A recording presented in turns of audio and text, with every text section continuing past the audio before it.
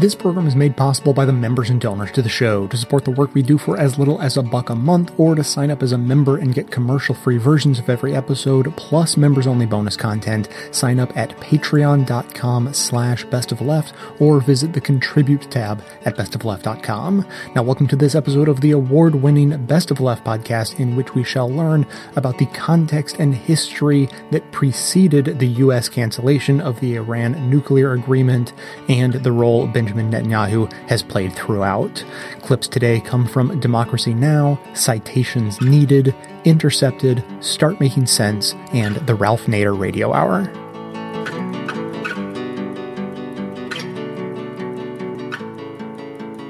European nations are scrambling to save the landmark nuclear agreement with Iran 1 day after President Trump announced he would pull the United States out of the deal and reimpose sanctions on Iran. We have also consulted with our friends from across the Middle East. We are unified in our understanding of the threat and in our conviction that Iran must never acquire a nuclear weapon. After these consultations, it is clear to me that we cannot prevent an Iranian nuclear bomb under the decaying and rotten structure of the current agreement. The Iran deal is defective at its core. If we do nothing, we know exactly what will happen. In just a short period of time, the world's leading state sponsor of terror will be on the cusp of acquiring the world's most dangerous weapons. Therefore, I am announcing today that the United States will withdraw from the Iran nuclear deal. The 2015 agreement was worked out by the United States, 5 other world powers, and Iran. Former President Obama described Trump's decision to withdraw as a serious mistake and warned it could lead to another war in the Middle East. Iranian President Hassan Rouhani responded by saying Iran would continue to abide by the agreement and would not renew its nuclear program for now. Trump's decision was praised by Israel and U.S. allies in the Gulf, including Saudi Arabia, but widely criticized across much of the world. Earlier today, the top European Union diplomat, Federica Mogherini, urged the international community to stick to the Iran nuclear deal despite Trump's decision. The nuclear deal with Iran is the culmination of 12 years of diplomacy. It belongs to the entire international community. It has been working, and it is delivering on its goal, which is guaranteeing that Iran doesn't develop nuclear weapons. The European Union is determined to preserve it.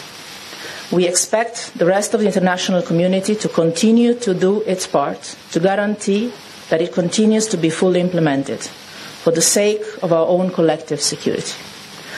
Let me conclude with a message to the Iranian citizens and leaders. To each and every one of them, do not let anyone dismantle this agreement.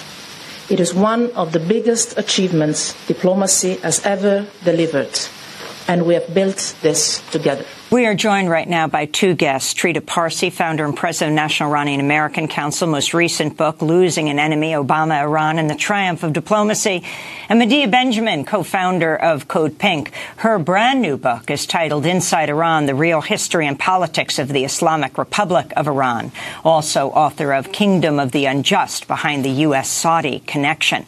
We welcome you both to Democracy Now! Trita Parsi, let's begin with you. So President Trump said he would do this repeatedly. John Bolton has said for years he wanted to bomb Iran. And now, yesterday at 2 Eastern Time, President Trump made the announcement. He's pulling out of the agreement. The significance of this for Iran and for the world. I think we need to stop underestimating Trump. People didn't think that he was going to win the elections. He did. People didn't think that he would pull out of Paris. He did. People didn't think that he would dismantle many of these other agreements that he's been talking about, and he has done that. And now he has also walked out of the Iran deal. He imposed a Muslim ban.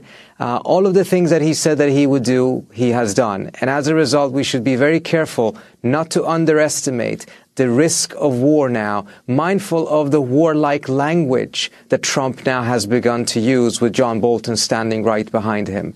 I think this is an extremely dangerous situation, much more dangerous than we had in 2011 and 2012, because even though the United States was inching closer to a war with Iran back then, and Iran was moving forward with its nuclear program, back then there was still an diplomatic option that had not been exhausted, and there was political will on both sides to pursue that diplomatic option. Trump has eliminated all diplomatic options, and he clearly doesn't have any political will to pursue diplomacy. So as we are now back into a situation in which we're inching closer to a war, we're in a worse situation because we don't see any exit ramps. And Trita, one of the aspects of this is not only that he's pulling the United States out of the agreement, but that also the threats to punish European companies who then violate sanctions, reimpose sanctions by the United States. The impact of this on the other U.S. allies.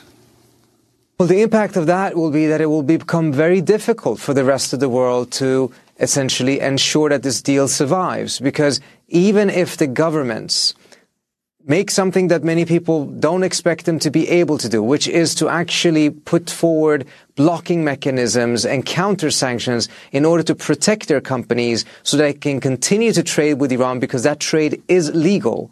Even if they do that, there's a very high likelihood that many of the companies will choose not to enter the Iranian market because they don't want to lose access to the American market. As a result, the Iranians will not end up getting what they have been promised as a result of them restricting their nuclear program.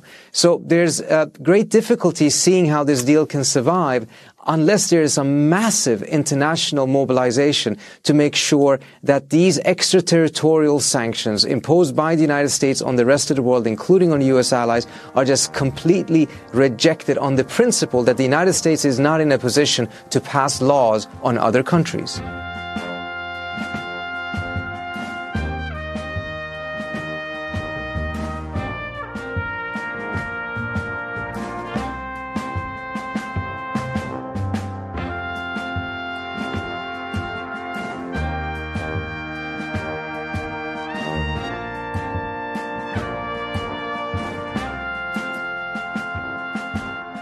The Iran deal, which was a multilateral deal, which, again, is said in the press, but I think not really always absorbed by the intended targeted audiences.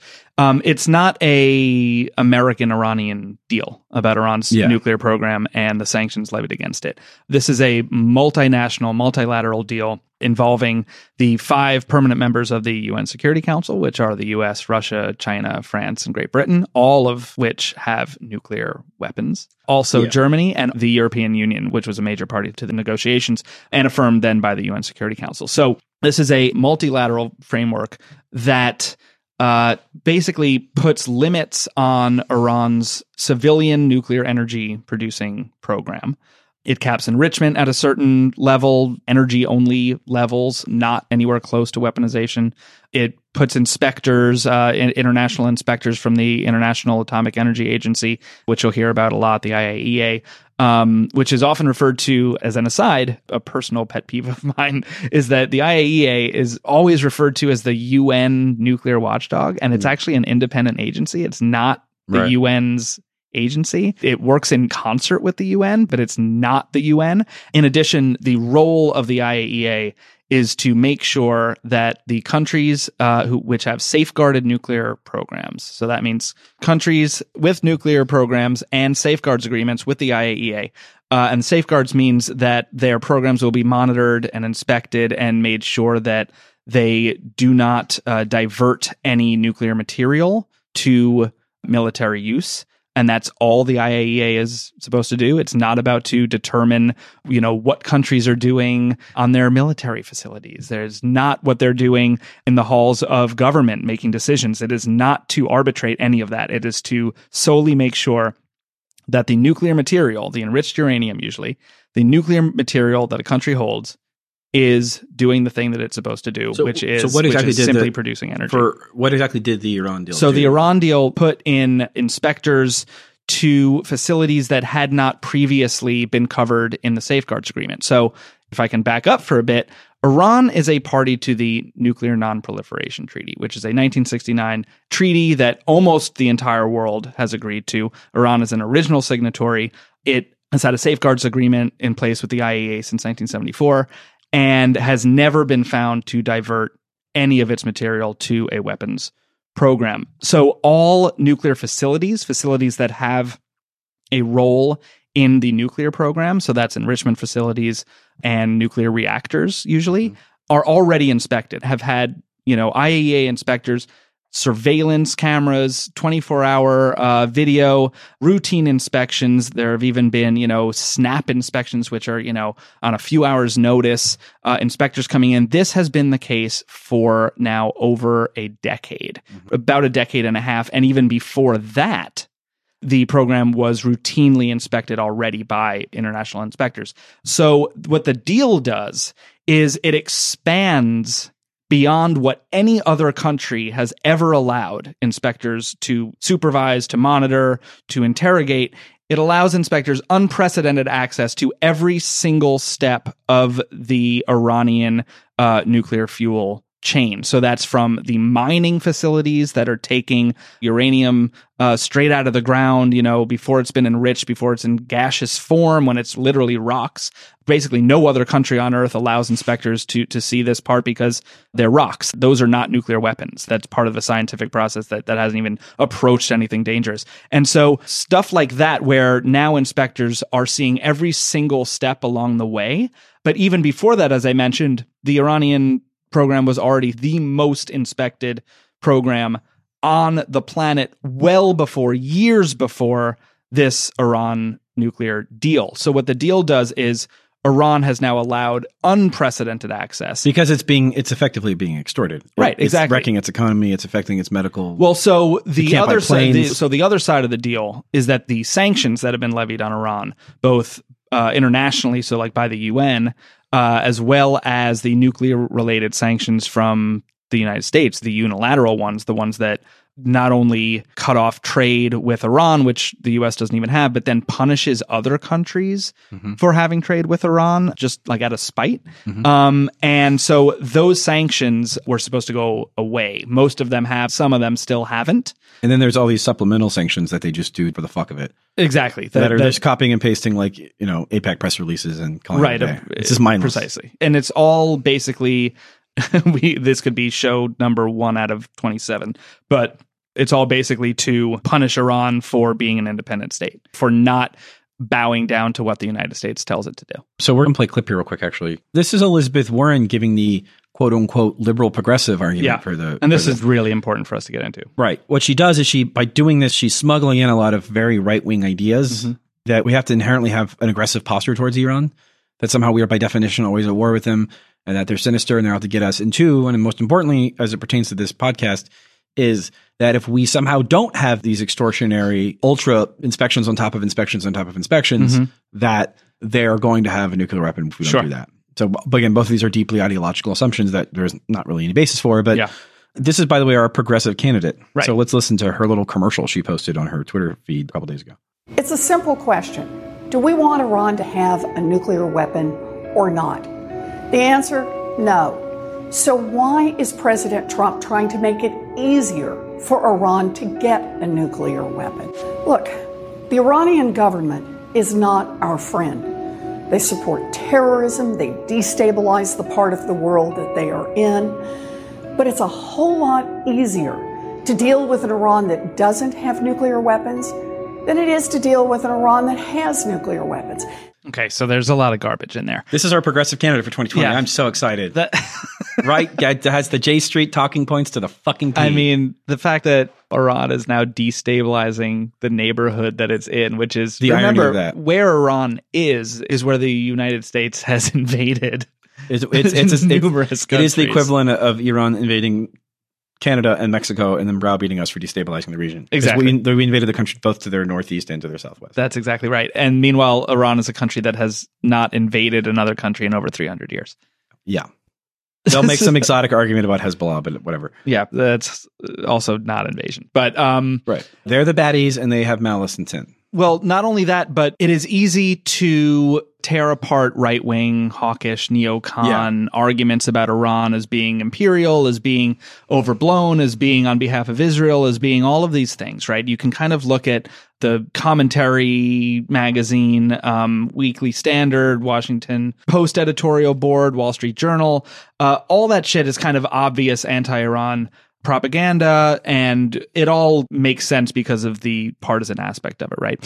One of the real problems is that the liberal side, let's say the big D Democratic side, falls into exactly they use the same framework to make their arguments. Yes. That the conservatives do, that the neocons do. And therefore, that's how these dominant narratives are perpetuated. They're bipartisan. Right, because there is a consensus in these talking points that Iran is a threat, is the big bad actor in a dangerous neighborhood.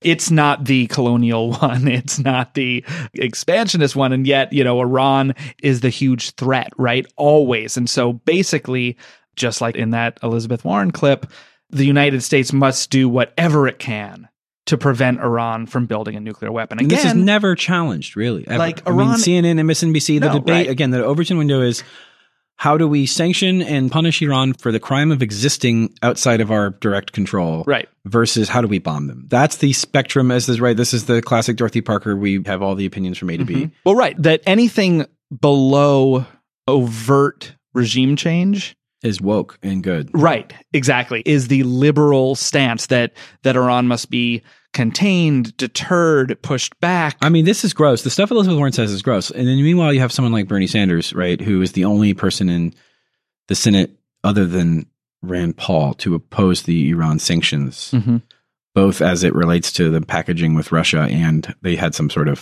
formal vote. This was back in, that was this summer. And Sanders doesn't demagogue as much, but they say the same thing, like this prevents a nuclear Iran. The assumption being is that they want one. I get that it's a convenient talking point, right? Well, this is what liberals always do. They always take the right wing premise and they try to like spin it like they're clever. But here's the thing.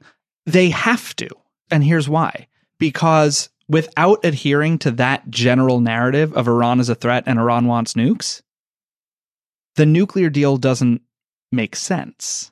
So they need to sell the nuclear deal, which I think has a lot of merits. It's a good thing to de-escalate. It's worth defending if you want to de-escalate. It's like with ACA. It's worth defending because it's better than the crummy far right alternative, but it's still shit. Well, and it's still based on a completely false premise. Like the United States, or rather a premise that we haven't really actually ever interrogated. Like again, it's possible that Iran's plotting to build a nuclear bomb and shit, but like which would be the slowest plot of all fucking time. The only thing slower would be Saudi reform, Saudi 7,000-year reform plan.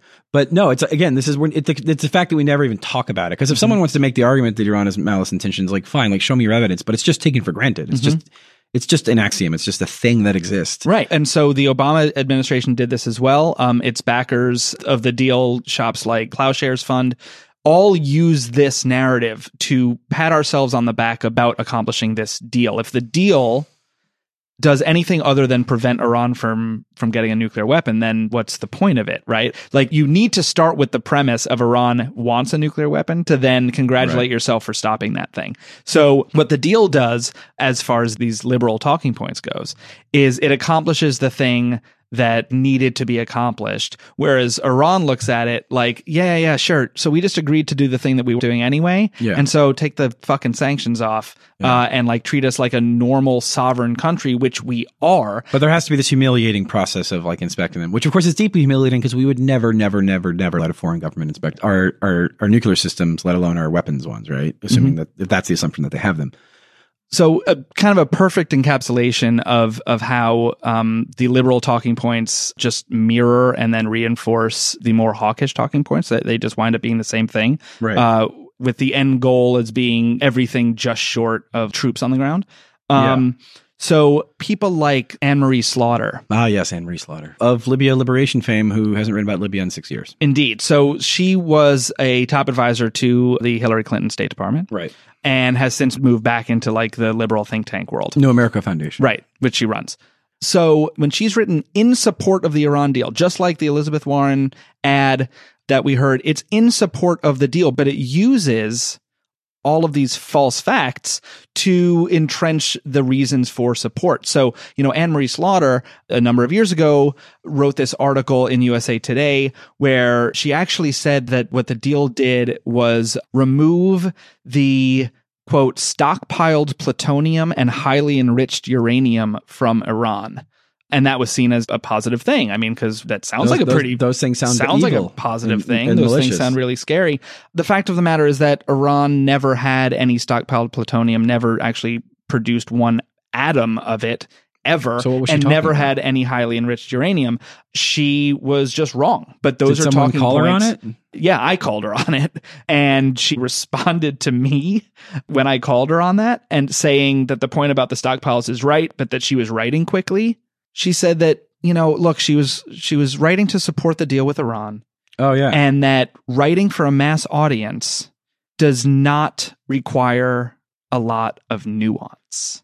So she just lied. So she literally didn't care about her lies. Right. Like, they were 'Cause called out. There was some greater truth. And the greater truth is that, look, she was in support of the deal.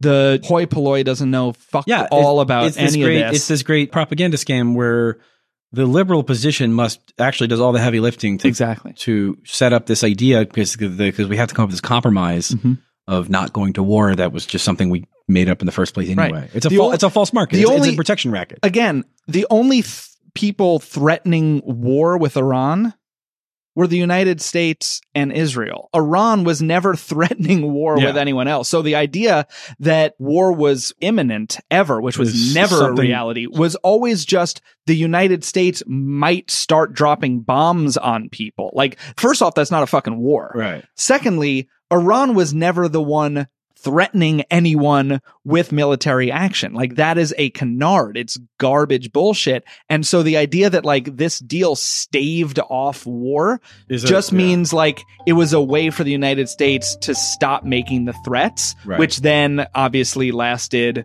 about a year and a half.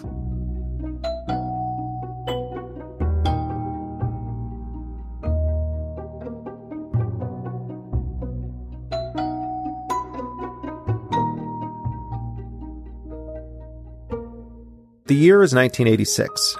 A former nuclear technician from a Middle Eastern nation has taken secret documents from his clandestine worksite, and he goes to London, England, to meet with a reporter from the Times of London.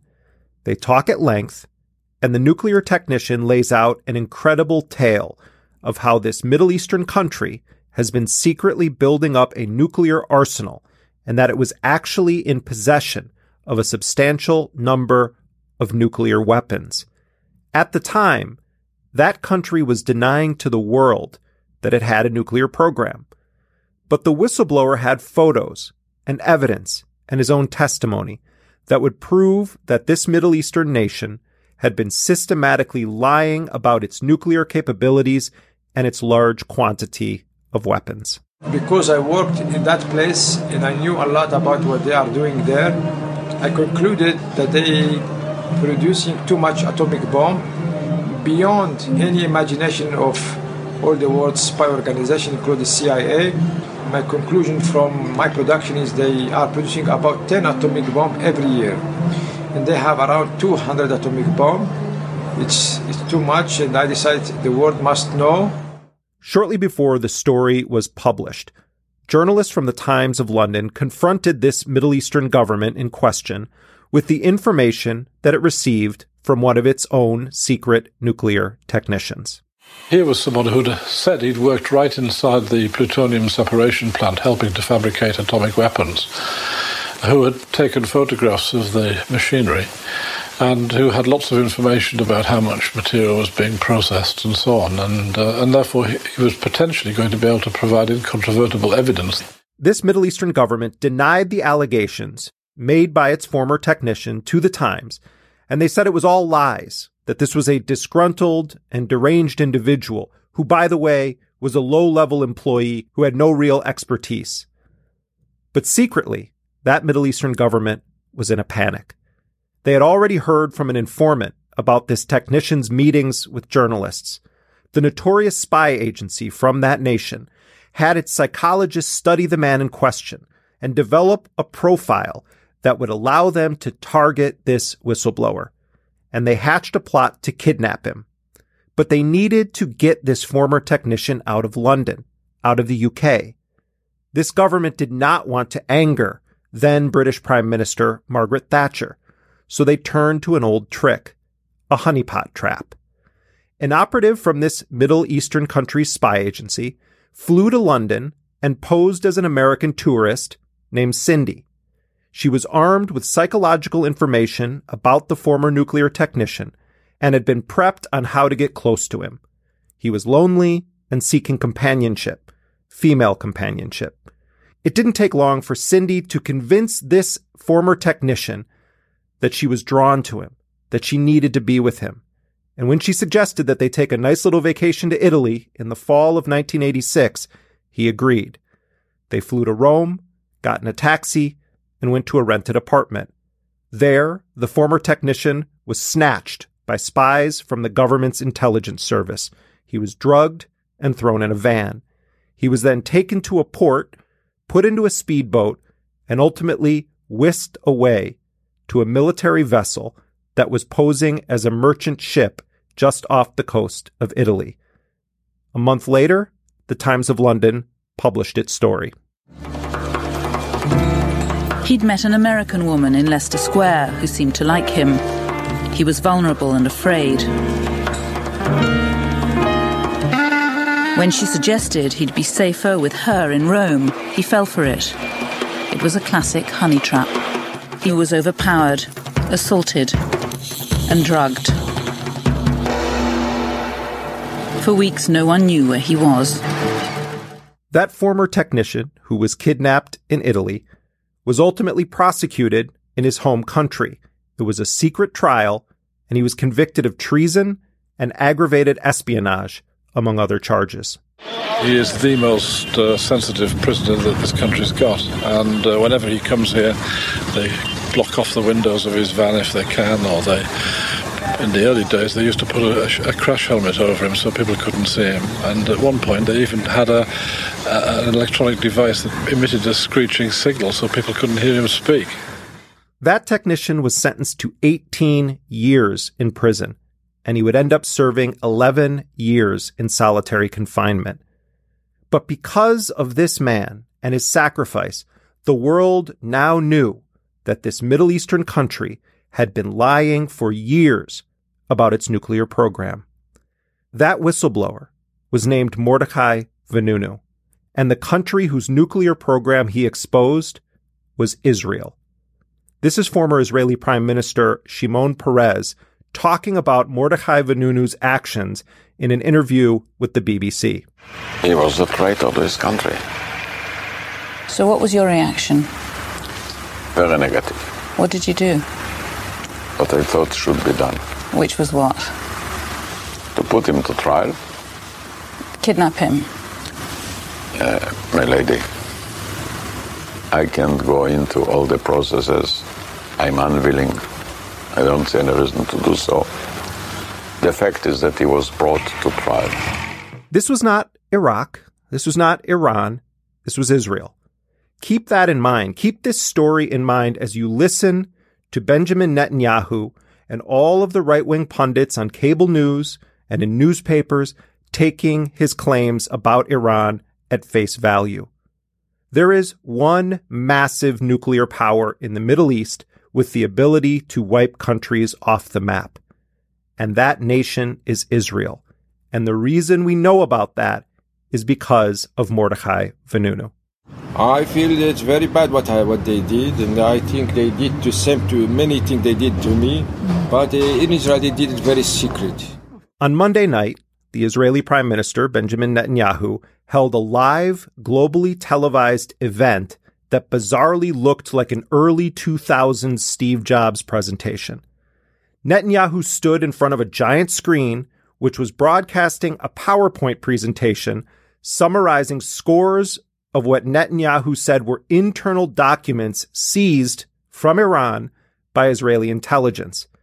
These documents, Netanyahu told the world, proved beyond a doubt that Iran has nuclear weapon ambitions. Iran lied. Big time. After signing the nuclear deal in 2015, Iran intensified its efforts to hide its secret nuclear files. In 2017, Iran moved its nuclear weapons files to a highly secret location in Tehran. This is the Shorabad district in southern Tehran. This is where they kept the atomic archives. Now, a lot of people speculate that Netanyahu's presentation was intended for an audience of one, Donald Trump. And the White House did respond to Netanyahu's stunt by releasing a statement to journalists. And I'm quoting here, "These facts are consistent with what the United States has long known. Iran has a robust, clandestine nuclear weapons program that it has tried and failed to hide from the world and from its own people." Wow. Iran has, this is what the White House statement said, Iran has a robust, clandestine nuclear program. Just wow. After that statement was reported, and former U.S. officials, including former CIA officials, expressed a mixture of concern and outrage at what they said was absolutely false. And people began to question this definitive statement from the White House. Only then did the administration revise its statement to assert that Iran had such a program in the past. It is ironic, though, that the White House would also focus on Iran hiding a nuclear program from the world and its own people when Israel did just that and more. And Israel actually had nukes when they said they didn't. And they actually locked up a whistleblower who had been placed in essentially a box of solitary confinement for 11 years for the crime of warning the world of this grave danger posed by the fact that a Middle Eastern nation, Israel, had nuclear weapons. But you know, that's how it is and how it's always been on this question when we're talking about Israel. And by the way, Netanyahu is basically the absolute last person that Americans should listen to about nuclear weapons in the Middle East. Consider just a few of Netanyahu's greatest hits. And by greatest hits, I mean flat out lies or wildly inaccurate and incorrect predictions. There is no question whatsoever that Saddam is seeking and is working and is advancing towards the development of nuclear weapons. No question whatsoever. If you take out Saddam's regime, I guarantee you that it will have enormous positive reverberations on the region. Here's a diagram. This is a bomb. This is a fuse. In the case of Iran's nuclear plans to build a bomb, even after the deal, Iran continued to preserve and expand its nuclear weapons know-how for future use. Those just some of Benjamin Netanyahu's hits.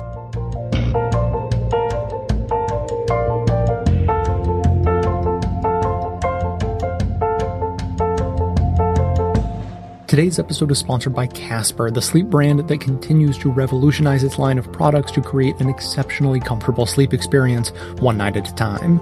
With 3 mattress models now, the original Casper, the Wave, and the Essential, Casper mattresses are perfectly designed to soothe and cradle your natural geometry.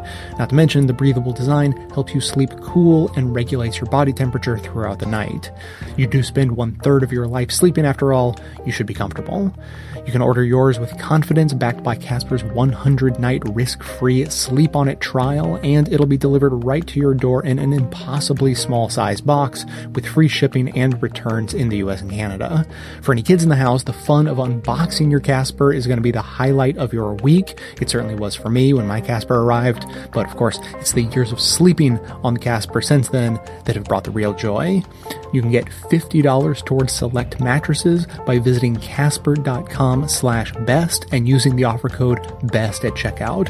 That's casper.com/best, offer code BEST for $50 off select mattress purchases. Terms and conditions apply.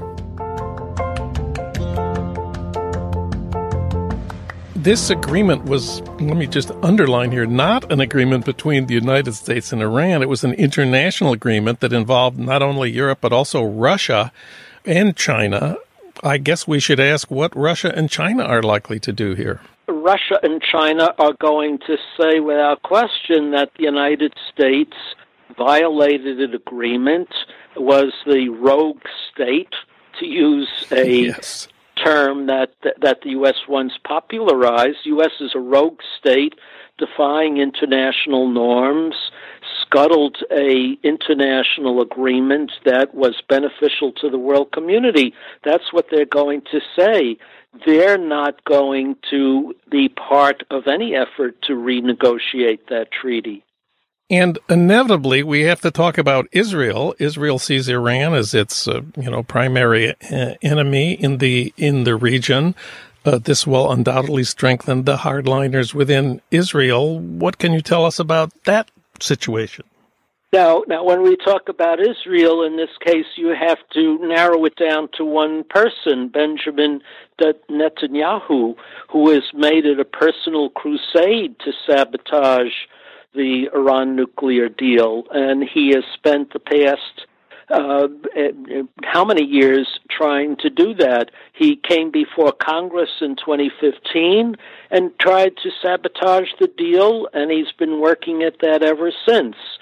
So he certainly is going to be thrilled, and I'm sure he had played a hand in persuading Mr. Trump to do that. In fact, Trump referred to the intelligence cache that Netanyahu unveiled a few days ago, which supposedly claimed that the Iranians were secretly pursuing a nuclear weapon long after they had agreed to stop any such activities.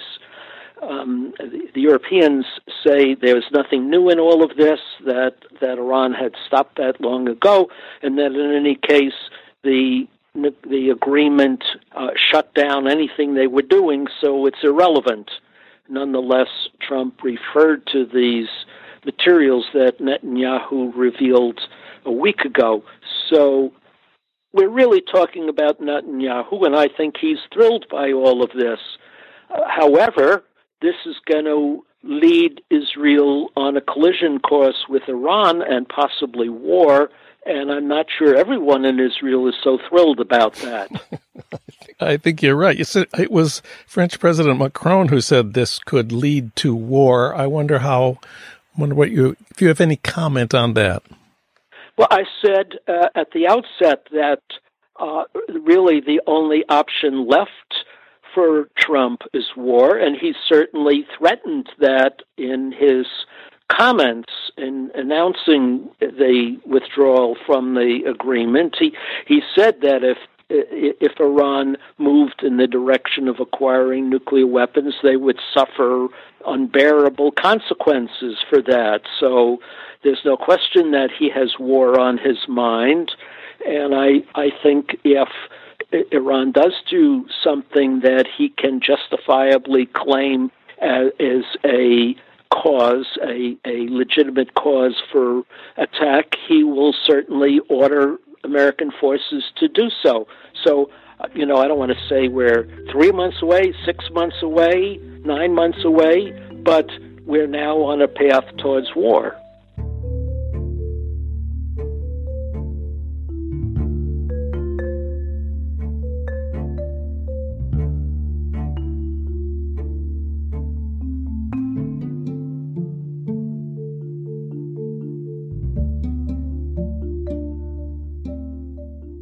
Well, what's been in the news is the withdrawal from the Iran nuclear accord by President Donald Trump. Ironically, President Obama signed this accord without going to Congress or the Senate for confirmation as a treaty. But in Iran, the accord had to go to the Iranian parliament. Even though they have an autocratic government, they do have quite a bit of political dissent. And they had to go to the parliament, but in our country, the runaway presidential power can produce this kind of signature by executive decree and not go to the Congress. What's interesting about this Iran nuclear accord, Colonel Wilson, is that there's so many established groups supporting it and opposing President Trump. For example, our allies, Britain, France, and Germany, former Secretaries of State and Secretary of Defense from both Republican and Democratic administrations, the existing Secretary of Defense, Jim Mattis, and President Trump's Chief of Staff, General John Kelly, and outspoken former top Israeli national security intelligence officials, all were saying to Donald Trump, don't do it, don't withdraw from the accord.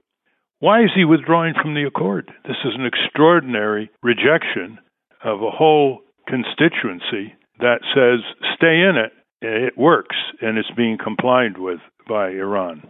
Well, Ralph, first, let me just thank you for having me on today to hopefully share some of my thoughts and experiences on what is arguably one of the most consequential decisions that has been made in recent years, maybe even recent decades.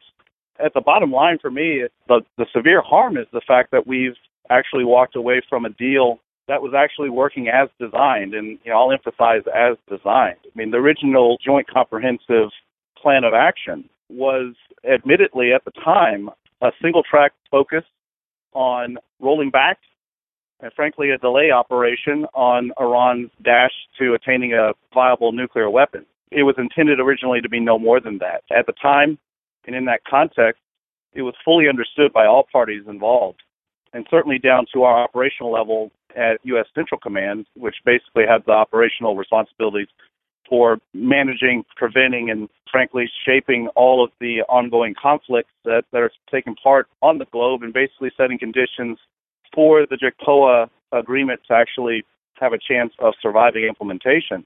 No one was Pollyannish on this, and no one was looking at this through rose-colored glasses as far as we were concerned. We knew this was single track. We knew this was an effort to de-escalate one of the top, if not the top, security concerns based on international and U.S. vital national interests, Iran attaining a weapon of mass destruction and the capacity for using it. But that was certainly not the only vital national interest, nationally or internationally, involved. And we were very pragmatic in knowing what the deal covered and what it did not cover.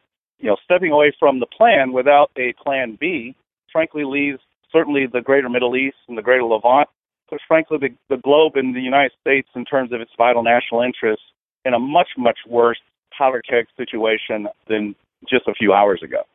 Well, President Trump didn't take any questions at his press conference. I've got the transcript in front of me, and he made his statement, and then the press started shouting questions, and all he would say is, thank you very much, thank you very much. And the question that was shouted, that was audible, was, Mr. President, how does this make America safer? How does this make America safer? And then he refused to answer any questions.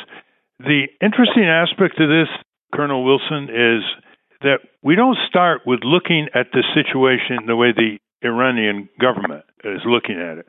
They're looking at it the following way. And any diplomacy has to have the empathy to put itself in place of the opponent and see what their view is. They had their democratically elected prime minister overthrown by U.S. intelligence and support in 1953. They don't forget that because it was replaced by our installing the dictatorial Shah for 26 more years over the people of Iran. They also remember that we supported Saddam Hussein, who then was our ally, the dictator of Iraq, in invading Iran with horrendous casualties to Iranian soldiers and civilians.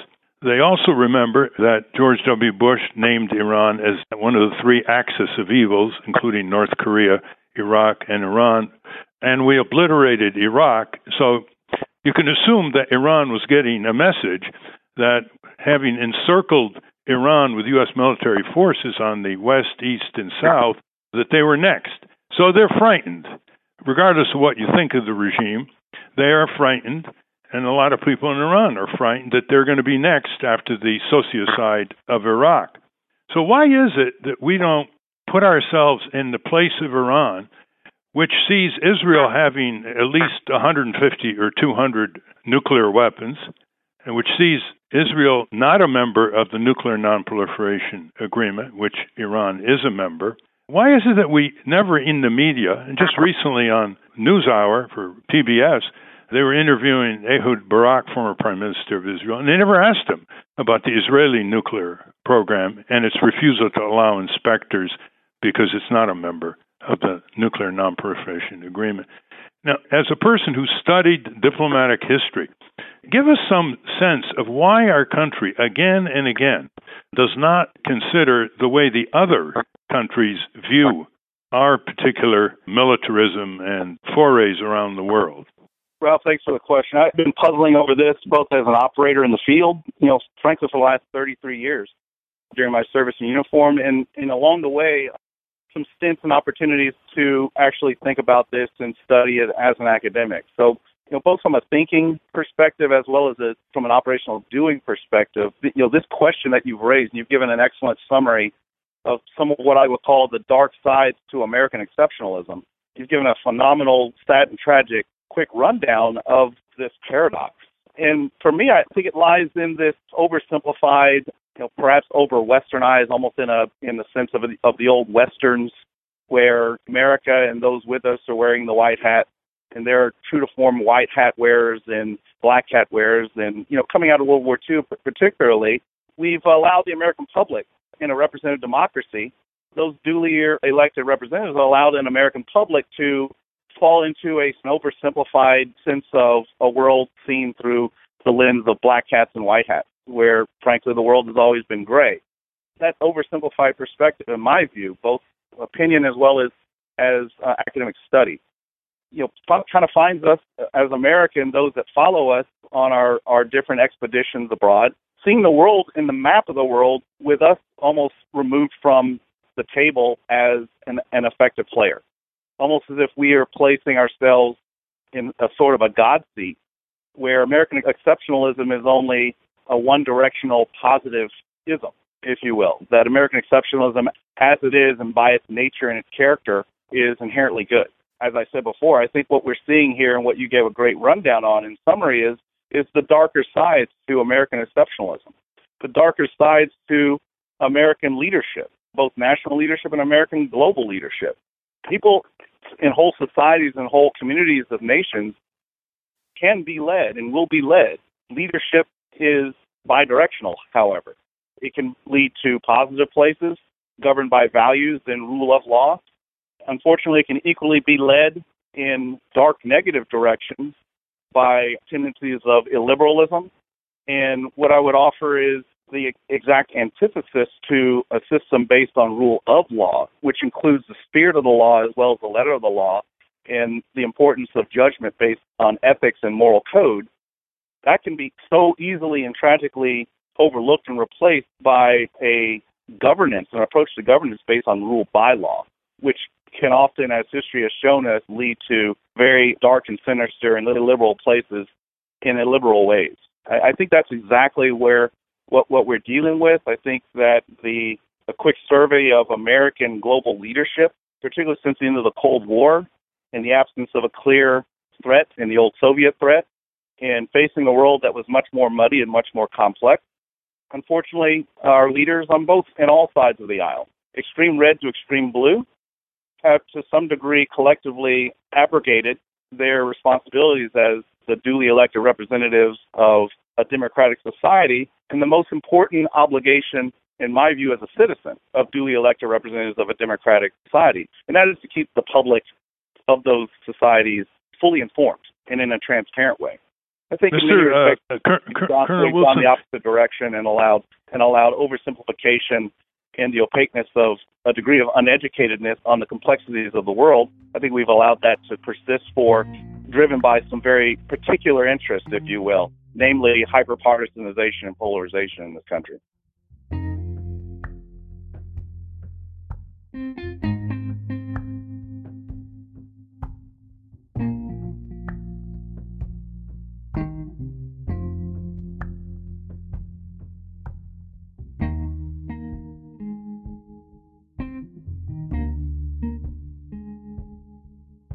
Remind us what happened on Monday in Jerusalem and Gaza. Well, the Americans moved their embassy from Tel Aviv to Jerusalem, and the Israeli Defense Forces killed more than 60 Palestinian protesters. That's like the very bland version of the news. Moving the American embassy to Jerusalem, the dedication was like a festival of religion and American politics, it seemed to me. Yeah, well, the president didn't go. One wonders why. Possibly he doesn't like angry Palestinian protesters. Yeah. So he sent his Jewish relatives into the fray, Ivanka Trump and her husband, Jared Kushner, as Stephen Colbert calls them, Peace Treaty Barbie and Collusion Ken.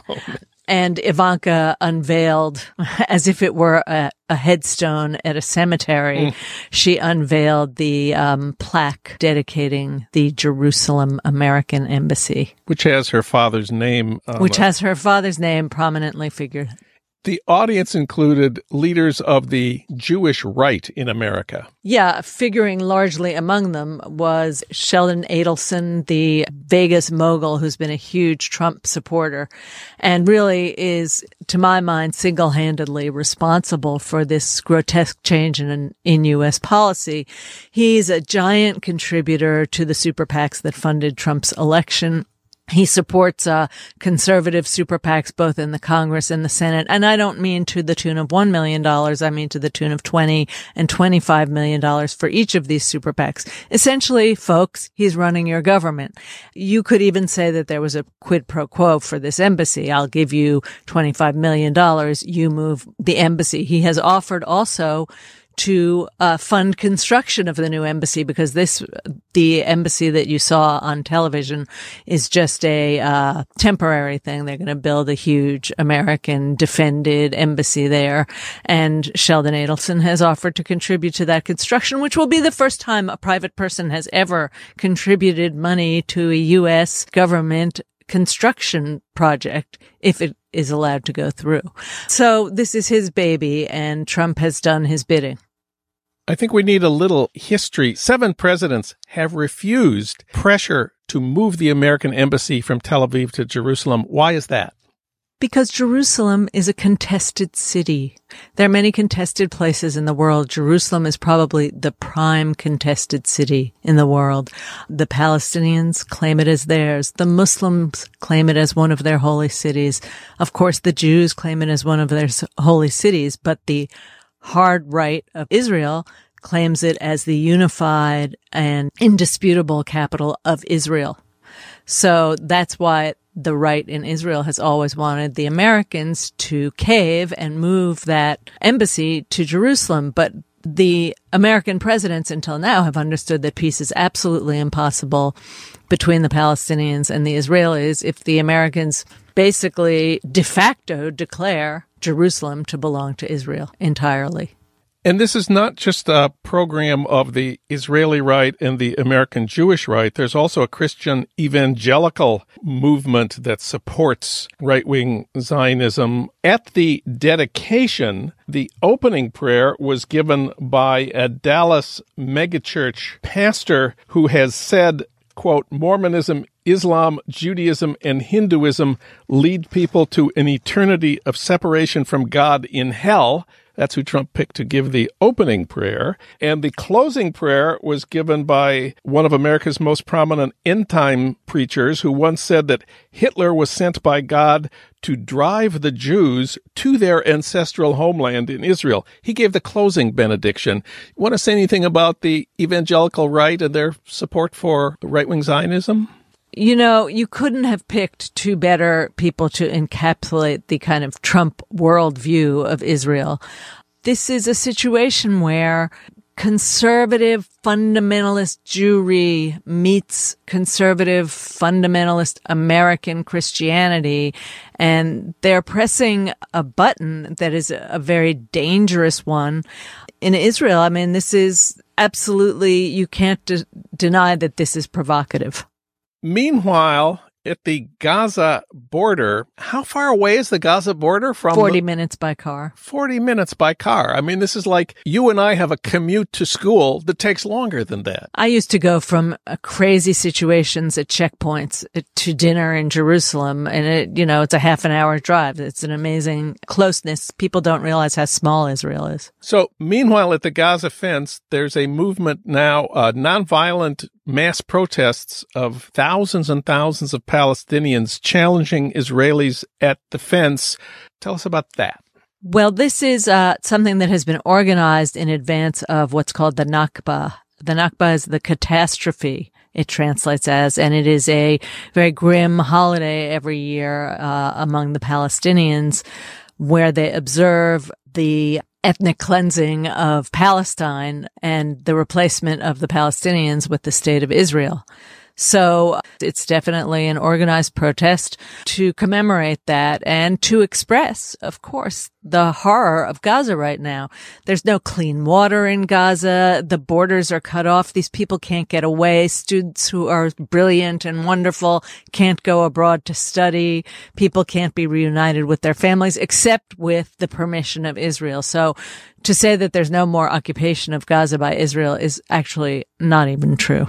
I said this was a nonviolent mass protest. The Israelis say that their use of gunfire, snipers, machine guns is justified because these were not nonviolent protests. What exactly were the tactics? Were there guns? Did the Palestinians come to the border with guns? Of course, the Palestinians didn't have any guns. The Palestinians almost never have a gun. There are no guns on the Palestinian side. Where would they get guns? Import them through Israel? I don't think so. The Palestinians are, though, very angry. There are many, many of them, which is a reason to freak out a little bit if you're the Israeli Defense Forces, but not a reason to shoot into a crowd. And they've been throwing some rocks, and they have sent, it's just a beautiful, weird thing that they do, sending these incendiary kites into Israel. So these beautiful childish things, but with some flaming gas tails on them that can start fires, which they sometimes do and sometimes don't.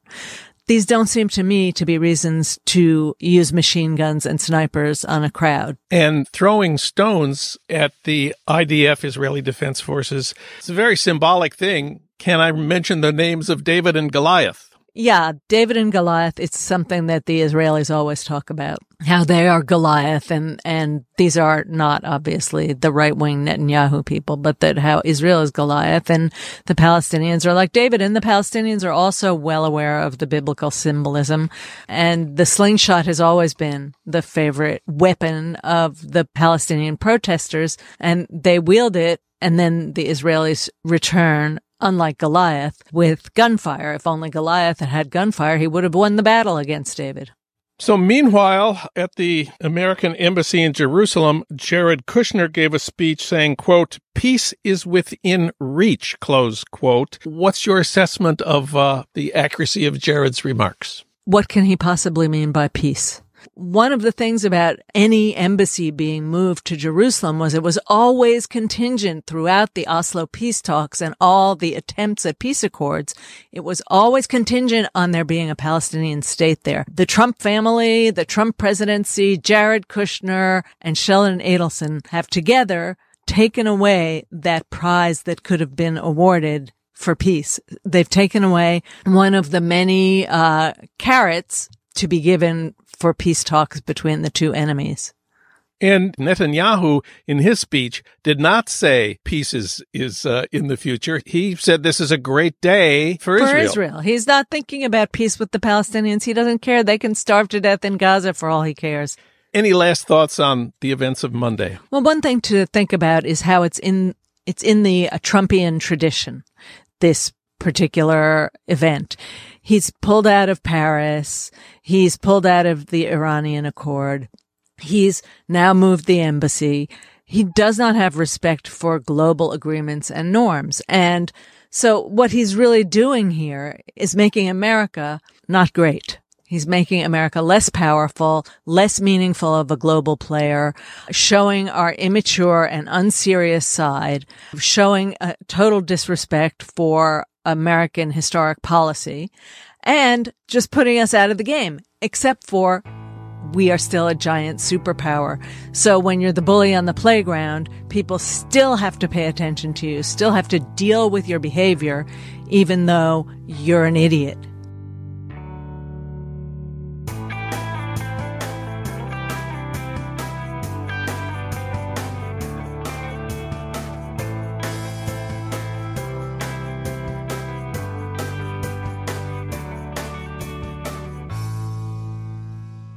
We've just heard clips today, starting with Democracy Now! Laying out the initial facts of Trump pulling out from the Iran nuclear deal. Citations Needed questioned the entire premise the deal is built on. Intercepted gave the history of Israel's secret development of nuclear weapons. Start Making Sense spoke with Michael Clare about the geopolitical fallout from the end of this deal.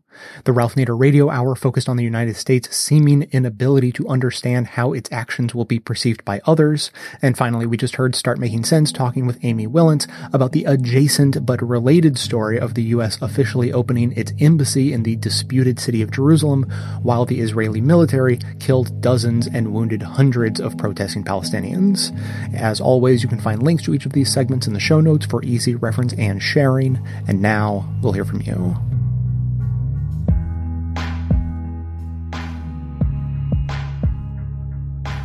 Jay, it's Dave from Olympia, Washington. I just listened to the Universal Basic Income Guaranteed Job Program. It was so good. It was interesting. It was thought-provoking. There were perspectives that I hadn't heard before. It made me think all kinds of thoughts.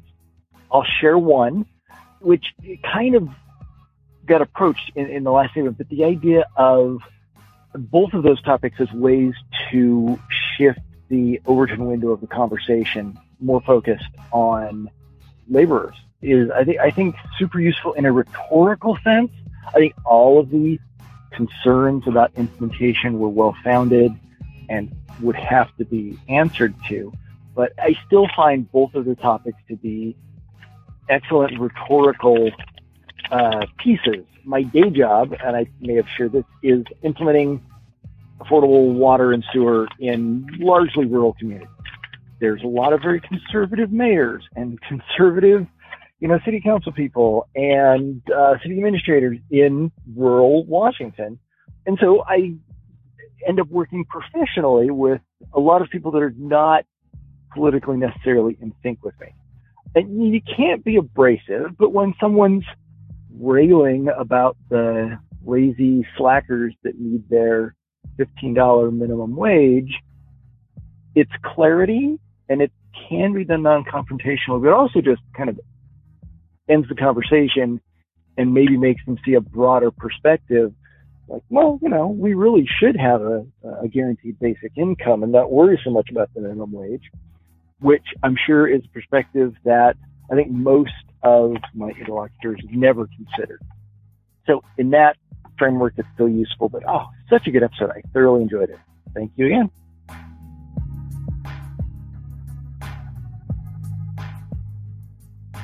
Hi, my name is Rob from Tacoma, Washington, and I just wanted to mention, first of all, I'm a libertarian, and so I disagree with basically 99% of everything that's on this show, but I still like listening to it because I think you have a really good, a lot of good thoughts, and your thoughts are always concise and makes sense, and I have an open mind, so I'm willing to hear you out on stuff. So what I want to talk about, though, is you've mentioned on the show several times the idea of worker co-ops, the socialist idea that the means of production should be controlled by its workers.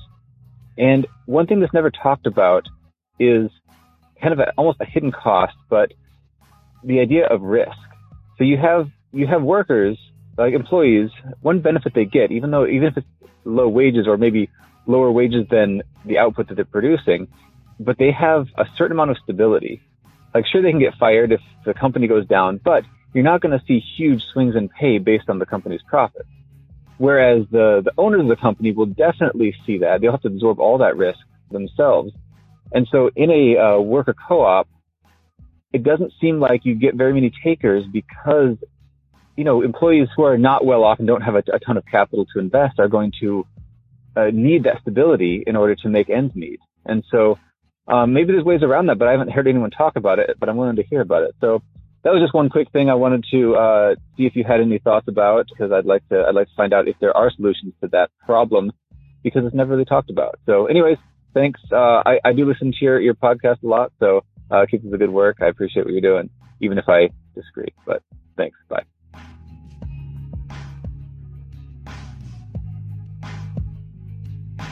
Thanks for listening, everyone. Thanks to the volunteers who helped gather clips to make this show possible. Thanks to Amanda Hoffman for all of her work on our social media outlets and activism segments. And thanks to all those who called into the voicemail line. If you'd like to leave a comment or question of your own to be played on the show, you can simply record a message at 202-999-3991. And I do have a response to our libertarian caller we just heard from. But first, I have one more voicemail to play that just need a little bit of context. I had to cut this voicemail short. It ran almost 7 minutes long, but I just want to play a bit of it and respond to it real quick. Hi, my name is Jeff Epstein, and I'm a student of monetary theory. I've written a few articles on it, and I'm a student of the Federal Job Guarantee and UBI. I wrote an article on that and did a radio interview on that. I'm from just east of Philly in New Jersey, next to Cherry Hill. So I listened to your podcast for the first time, and the first episode that I listened to was Federal Job Guarantee versus UBI. And almost all of it was great. Almost all of it. And then I heard the segments by the podcast The Weeds by Vox. And these segments really made me upset. And not because I disagree with them, but because they are so easily refuted. Just cutting in to say that this is where I had to edit out about 5 minutes of quotes that Jeff reads from the show and then gives his responses to them, but I'll summarize his points afterward. I don't begrudge the people at the Weeds podcast from Vox for their strong disagreements or their flat out smears, if that's what they happen to be. That's their job, that's their passion, whatever it is, that's their decision. I don't have a problem with that. But it is hard for me to understand how side by side with these great segments and these great figures that a podcast called The Best of the Left is validating and promoting this trash. Okay, so thanks, Jeff, for all of his input and the effort he put into making his argument. If you want to hear his entire message, we are linking to it in the show notes, so you can still find it and hear everything he has to say. Basically, here are his complaints. The people on the Weeds were too snarky. The points they were making that, appeared to be poking holes in a jobs guarantee policy were incredibly easy to dispute. A few examples include, guy said that there's going to be stigma around these jobs because, look, you're going to go and sign up and you're going to be given a name tag that says you're a federal worker. And Jeff's like, look, that's ridiculous. Like, obviously, we could just not have those name tags and not have the associated stigma. One guy was arguing that, like, if you are just giving people a job installing solar panels, then, someone like me would just go and break a bunch of them, and that would be a ridiculous job to give to someone. And Jeff's angry at the implication that a jobs guarantee program wouldn't have any sort of training involved. Like, you'd give people jobs and expect them to be able to do stuff, and of course they would screw it all up. That's ridiculous. There was talk about people fresh out of prison working in childcare facilities, and so he's angry, of course, that, a jobs guarantee program wouldn't have any sort of filtering. It wouldn't have any process in place to help place people in jobs that are suitable for them. Obviously, people fresh out of prison wouldn't be suitable for a childcare facility. That's obvious. The program would take that into consideration, and so on and so on. Basically, they were making arguments that are easily disputed. And so I mostly actually agree with his broad points about them being snarky, his specific points about the actual things they said. My main points for why I included them is actually their broad concerns. The issue of stigma, which I spoke about at length at the end of that show, and the issue of implementation problems, both political and logistical. So on one hand, it's easy to say that the system would have training and filtering and all of that.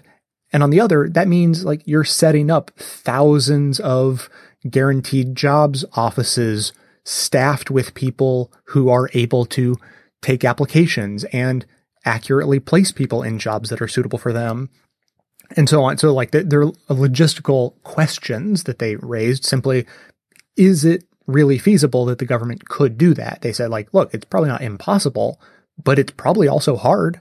And that's a pretty reasonable concern. And then the political implementation is that conservative local governments might try to throw wrenches in your system. And so I thought those concerns were important to bring up so that you could inoculate yourself. If you're going to go forward with a policy like this, you have to build the policy so that it can't be monkeyed with by people who want to break it. So I think what I said to him directly, I sent him a message on Facebook because he was also commenting there. I took their concerns more seriously than literally. The actual examples they gave, I agree with him, were not good examples. The broad concerns they were bringing up, I think, were interesting points that needed to be addressed. Okay, moving on to our libertarian friend, Rob from Tacoma. First of all, I'm surprised to hear him say that as a libertarian, he disagrees with 99% of what's on the show. Usually libertarians only disagree with about half, and vice versa. You know, I tend to agree with about half of what libertarians say. So that was surprising. But specifically today, he's talking about what he describes as the hidden cost of risk that owners of companies absorb and inversely benefit from, profit from, because there is inherent instability in business owning. So for an employee, the benefit they get from not being an owner is that pay usually doesn't drastically vary with the profits of the company, whereas the profits that the owner takes home may very well vary a lot depending on the profits of the company. So if profits go down, the income that the owner enjoys goes down. So he wanted me to address that in terms of worker co-ops. How do co-ops deal with risk? Maybe this is why people don't want to work in co-ops. I don't think he has any evidence for people not wanting to work in co-ops. He just sort of threw that out there as an aside. But here's my response about how co-ops deal with risk management. First of all, keep in mind that everything that happens in co-ops happens democratically. So you have to get yourself in the mindset of dealing with risk collectively. So, for instance, when profits are high, all the people who work at the company / own the company would decide together what to do. They could take that home as pay. They could reinvest it in the business. They could set it aside for retirement. They could hold it as liquid company assets for later, whatever. Inversely, when profits are down and maybe even layoffs are imminent, a co-op has, I'm not making this up, co-ops often vote to lower everyone's wages rather than go through layoffs. So think about that. You know, if you're talking about managing risk, when the profits take a dip, someone usually gets laid off. But in a co-op, the risk gets spread more evenly. So working together, they can decide, hey, we don't want to lay anyone off. We want to maintain the strong bonds of the company. We don't want to lose anyone's skills that can be put to use. You know, if profits come back, we want that person to be there. We don't want them to leave. So we'll actually all take a hit for now and work to turn the profits around. And then more broadly, keep in mind that there will always be more money available in a successful co-op compared with a similarly successful traditional business, because co-ops never vote to allow managers, upper management to earn whatever, 300 times more than the lowest paid worker. It's usually closer to like 8-to-1 from the lowest to the highest paid in a co-op. So more equality of pay means more literal financial security for the workers and the business itself, because there's just more money available. It's not being extracted by a handful of people at the top. So, Rob, he's talking about risk as a hidden cost. And I think that's an okay way to frame risk. I understand that concept. So let's think of risk management the way the experts in risk management would think about it, an insurance company. So people pay premiums to insurance companies to hedge against risk of whatever, illness, flooding, so on. And then they get a payout in case of a disaster. So workers pay the equivalent of premiums to their employers in the form of lower wages. So what are they hedging against, and what benefits are they receiving in return? As Rob says, there's maybe more stability in pay. But in reality, what that means is they have the stable assurance that they will be paid as little as the owner can get away with and no more. And then if a disaster does happen, if things really do take a dip and everyone starts hurting, well, there is no windfall payout in the event of a disaster like a layoff. So to me, that sounds sort of like an insurance plan with no benefit. You just pay premiums forever and get nothing in return except the so-called promise of stability in pay. But is that really better than just getting paid more all along? And then if things go really bad, then everyone's out of luck, no matter whether it's a co-op or regular business. So essentially, a regular employee compared to a co-op owner/employee gives up the right to influence how the company is managed, the right to compensation in line with the value of the work they're actually producing, which Rob pointed out, the right to equity ownership as part of their compensation package. When you own the company, if the company does well, that's part of what you're earning. You actually earn the value that the company holds. And they're giving up the likelihood that hard times would actually be less hard due to the nature of how co-ops manage their income distribution. Because first of all, less money is being extracted at the top. So that's more of a cushion for everyone when business turns down. And the way people vote to manage a co-op is often more favorable to the benefits of the workers in terms of maybe everyone takes the hit. We spread the hit amongst all of us, and then no one gets laid off. So that's another way to manage risk. So to me, if you were to decide, no, I don't want to work on a co-op, I would rather work as a standard employee because of the risk involved, that just sounds like absolutely, completely backward, terrible risk management to me. And then just last point, I wanted to highlight that Rob called worker ownership a socialist idea. That's a phrase that, as I've pointed out before, sort of turns people's brains off a lot of the time. They immediately think of like Soviet Union style socialism. And again, I know Rob's a libertarian. I don't know necessarily that a libertarian would look up to someone like Ronald Reagan, but Reagan was no socialist. And I always like to point out when I can. In the marketplace, our people benefit from direct and indirect business ownership. There are currently close to 10 million self-employed workers in the United States. That's nearly 9% of total civilian employment. And millions more hope to own a business someday. Furthermore, over 47 million individuals reap the rewards of free enterprise through stock ownership in the vast number of companies listed on the U.S. stock exchanges. I can't help but believe that in the future we'll see in the United States and throughout the Western world an increasing trend toward the next logical step, employee ownership. It's a path that benefits a free people. So as always, keep the comments coming in at 202-999-3991. That's going to be it for today. Thanks to everyone for listening. Thanks to those who support the show by becoming a member or making donations of any size at patreon.com/bestoftheleft. That is absolutely how the program survives. Of course, everyone can support the show just by telling everyone you know about it and leaving us glowing reviews on iTunes and Facebook to help others find the show. You can also help us in our mission to aggregate and amplify the best progressive media by joining up with us on Facebook and Twitter and sharing all of the great content we're putting out there. And for details on the show itself, including links to all of the sources and music used in this and every episode, all that information can always be found in the show notes on the blog. So coming to you from far outside the conventional wisdom of Washington, D.C., my name is Jay, and this has been the Best of the Left podcast, coming to you every Tuesday and Friday, thanks entirely to the members and donors to the show from bestoftheleft.com.